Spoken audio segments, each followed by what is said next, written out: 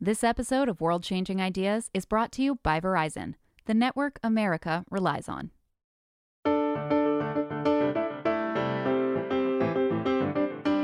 Hey everyone! As part of our continuing summer series, we're looking back on some of our previous episodes. Last year, I talked with Source Global's CEO and founder Cody Friesen about how his company collects water by using hydro panels. They harness the energy of the sun to draw water vapor from the atmosphere. The company also just received $7 million from Chamath Palihapitiya, founder of Social Capital, to scatter the hydro panels across California's Central Valley.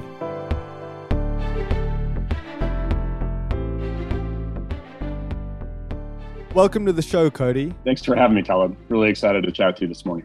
So let's start from the beginning. First things first, why did you come up with the idea to start Source Global? What are the kind of crises in the world that are causing water shortage? Yeah, so my background is not in water, but rather in renewable energy. And I've been in that space for about 2 decades, having done a PhD at MIT in material science, and then now been a professor of material science at Arizona State University since 2004. So, really been thinking about renewables for a very long time. And what we all saw, I think, over the last decade is suddenly solar get cheaper than coal, and lithium-ion batteries get really safe and really cheap and sort of really enable a lot of the electric vehicles, et cetera. So from an innovation and entrepreneurial perspective, the question in my mind was sort of what could we do with the principles of renewables, but yet not apply them to electricity, but some other resource. And I'd had a long-standing interest in water. I had grown up in Arizona, where, of course, water stress is driven by water scarcity. And a previous business I had built had spent a ton of time in Southeast Asia, Indonesia, in Central America, et cetera, places where they have 3 meters of rainfall a year and yet nothing to drink. And so could we apply the principles of renewables, right? Making a resource distributed, infrastructure free, and importantly, or maybe most importantly, make the feedstock free, which is, of course, sunlight in the case of renewables. Could we apply those principles to water? And if we could, that seemed like that would be a big unlock for what I believe is humanity's greatest challenge. You've said that although the municipal water infrastructure in the US is good, 20% of the water still leaks out. Can you kind of walk us through how you came up with hydro panels as a way around that kind of faulty infrastructure? Yeah, obviously infrastructure works really well in a lot of places, and it works very poorly in many, many more places, or not as non-existent in other places. And so, that 20% leak is associated with 750 water main breaks a day, but that is separate from the 1.5 million miles of lead pipes that are still in the ground, and separate from the fact that about 15%, so about 60 million Americans are on wells, and the EPA says that over half of those wouldn't pass an EPA quality test. That's in the United States, or arguably the wealthiest country that there ever was. And of course, as you move outside the US, it gets more challenging. So there's an infrastructure challenge, but there's also the challenge that we're sort of stuck in, I sort of use this term of in the Roman era with respect to water, because we still wait for the stuff to fall out of the sky, soak into the ground, we pump it, we treat it, we send it downhill in a concrete pipe. So while, of course, there's all kinds of water technologies, that's the fundamentals associated with the resource. So this idea of applying the principles of renewables to water enables us to make something that is historically an extractive resource that we have to then clean up and do in bulk mode. We make it a distributed resource, something that you, Talib, can own for the first time. So when we think about what that means, you today, to access food, you might grow it in your garden, you might go buy it at a restaurant, you might get it at a grocery store. There's a bunch of ways you get your food. But when it comes to water, you either get it directly from your government or you go to the store and buy it in bottles. That's it. So something so fundamental to your life is sort of really narrowly available, and you're a wealthy person in a wealthy place. And so how do we break that and make water as accessible as air, as the other resources that you sort of own by virtue of the fact that you're alive? And so a Source hydro panel just takes in sunlight and air and produces perfect drinking water essentially anywhere on the planet, now in 52 countries around the world.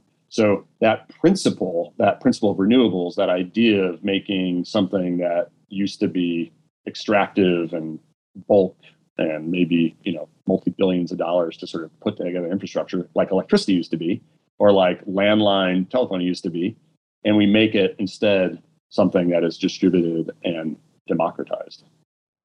So the process that enables these hydro panels to work, it's called hydroscopy. Am I saying that right? Yeah, so many materials are hygroscopic with a G, hygroscopic, because Greek for water vapor was hygro with a G, and Greek for liquid water was hydro with a D. So hygroscopic, it refers to materials that like water vapor, right? And I would argue that probably more materials than not are hygroscopic. So if you have older wooden furniture that shrinks in the winter, swells in the summer, the fact you don't go jogging in a cotton shirt when you go to that favorite Greasy Spoon cafe and they have in the salt shaker a little bit of rice kernels, right? All of those sort of things that you experience are because the materials are hygroscopic. So salt is hygroscopic.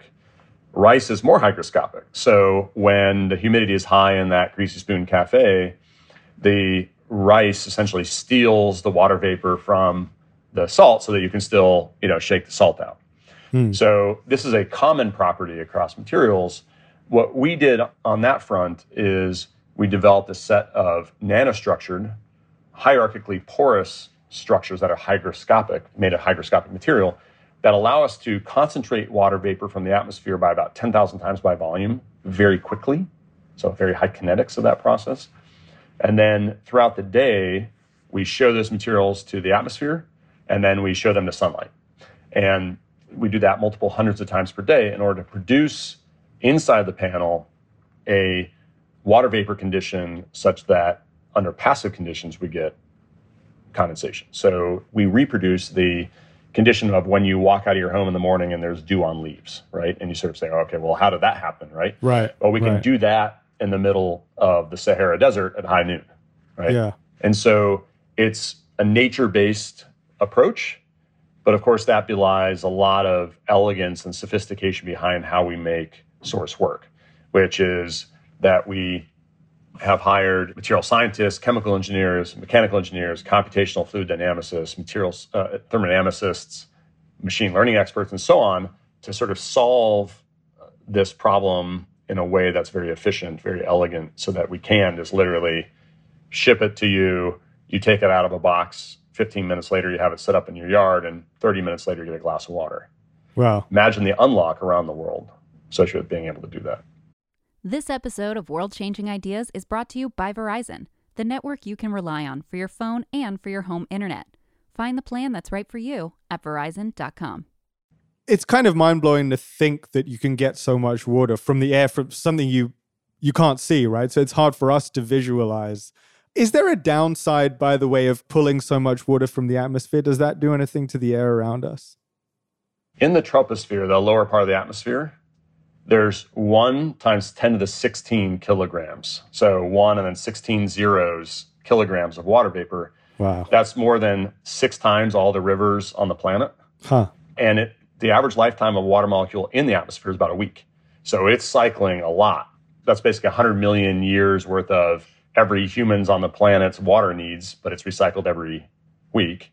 And interestingly, you're not the first person to ask that question, of course. So one of the questions I got recently on Twitter was like, okay, but how much water, excess water, is there due to climate change? Yeah.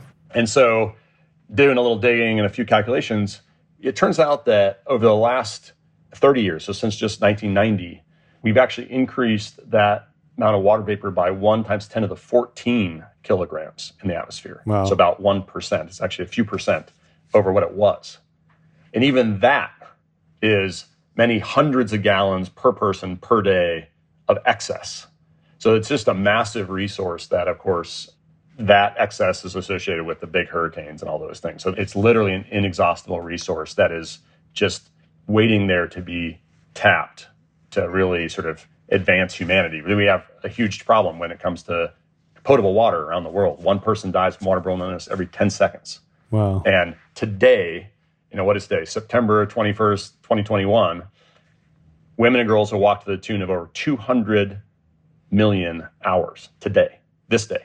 How is that possible, right? So fundamentally, the reason why I founded the company was to ultimately make it so that no woman or girl ever walks for water again. Yeah. By the time we get there, of course, we'll have solved many, many other drinking water challenges along the way. Well, let's talk a little bit about that. I mean, you've said that, this is a way to get water primarily to the people who really, really need it around the world. Can you talk about a couple of examples in the, I believe, 52 countries where you've installed hydro panels where this is really making a difference? Absolutely. So what's interesting is that drinking water stress is at every economic station and every geography. So we're at high-end hotels in Mexico, high-end hotels in Australia. We're at hospitals, we're at schools in South Africa, in the US. Really everything from individual homes to institutions, everything from people with very modest economic means all the way to, some of the wealthiest amongst us. Right? We have panels at Robert Downey Jr.'s home in Malibu, okay, all the way to the Navajo tribe, where we have in the Navajo Nation here, it's the size of West Virginia, to give you a size of the geography. Wow. And 54,000 Navajo have no water. Zero. So they drive to either Flagstaff or Gallup to get water. Oh, wow. We've just installed our first 500 homes worth of source hydro panels at those homes. And those people have perfect drinking water at their home now for the first time. Take that over to Aboriginal communities in Australia, right? For the first time, they now have good drinking water. We're at now over 1,500 homes there. To island nations, to the Wayuu tribe in northern Colombia, where women were walking about 6 hours a day for water. We installed 2 arrays there last year. They no longer walk for water. So, really quite a range from offsetting plastic at high-end hotels. So when you go into your hotel room, instead of the 2 PET bottles, right, and the little placard that says, oh, hang up your towel if you want to save the dolphins, here is a real way to save the dolphins, right? Offsetting that plastic, and it's a direct switch and save for those hotels. And you, as the guest, see, oh, okay, I'm now in, a glass bottle that was filled from that array right there. Mm-hmm. Whether it's at my home, it's all my drinking and cooking water for my family, and all the way to a far-flung place in the world where there's drinking water stress. Well, Cody, thanks so much for coming on the show. Really appreciate it. Taleb, my absolute pleasure.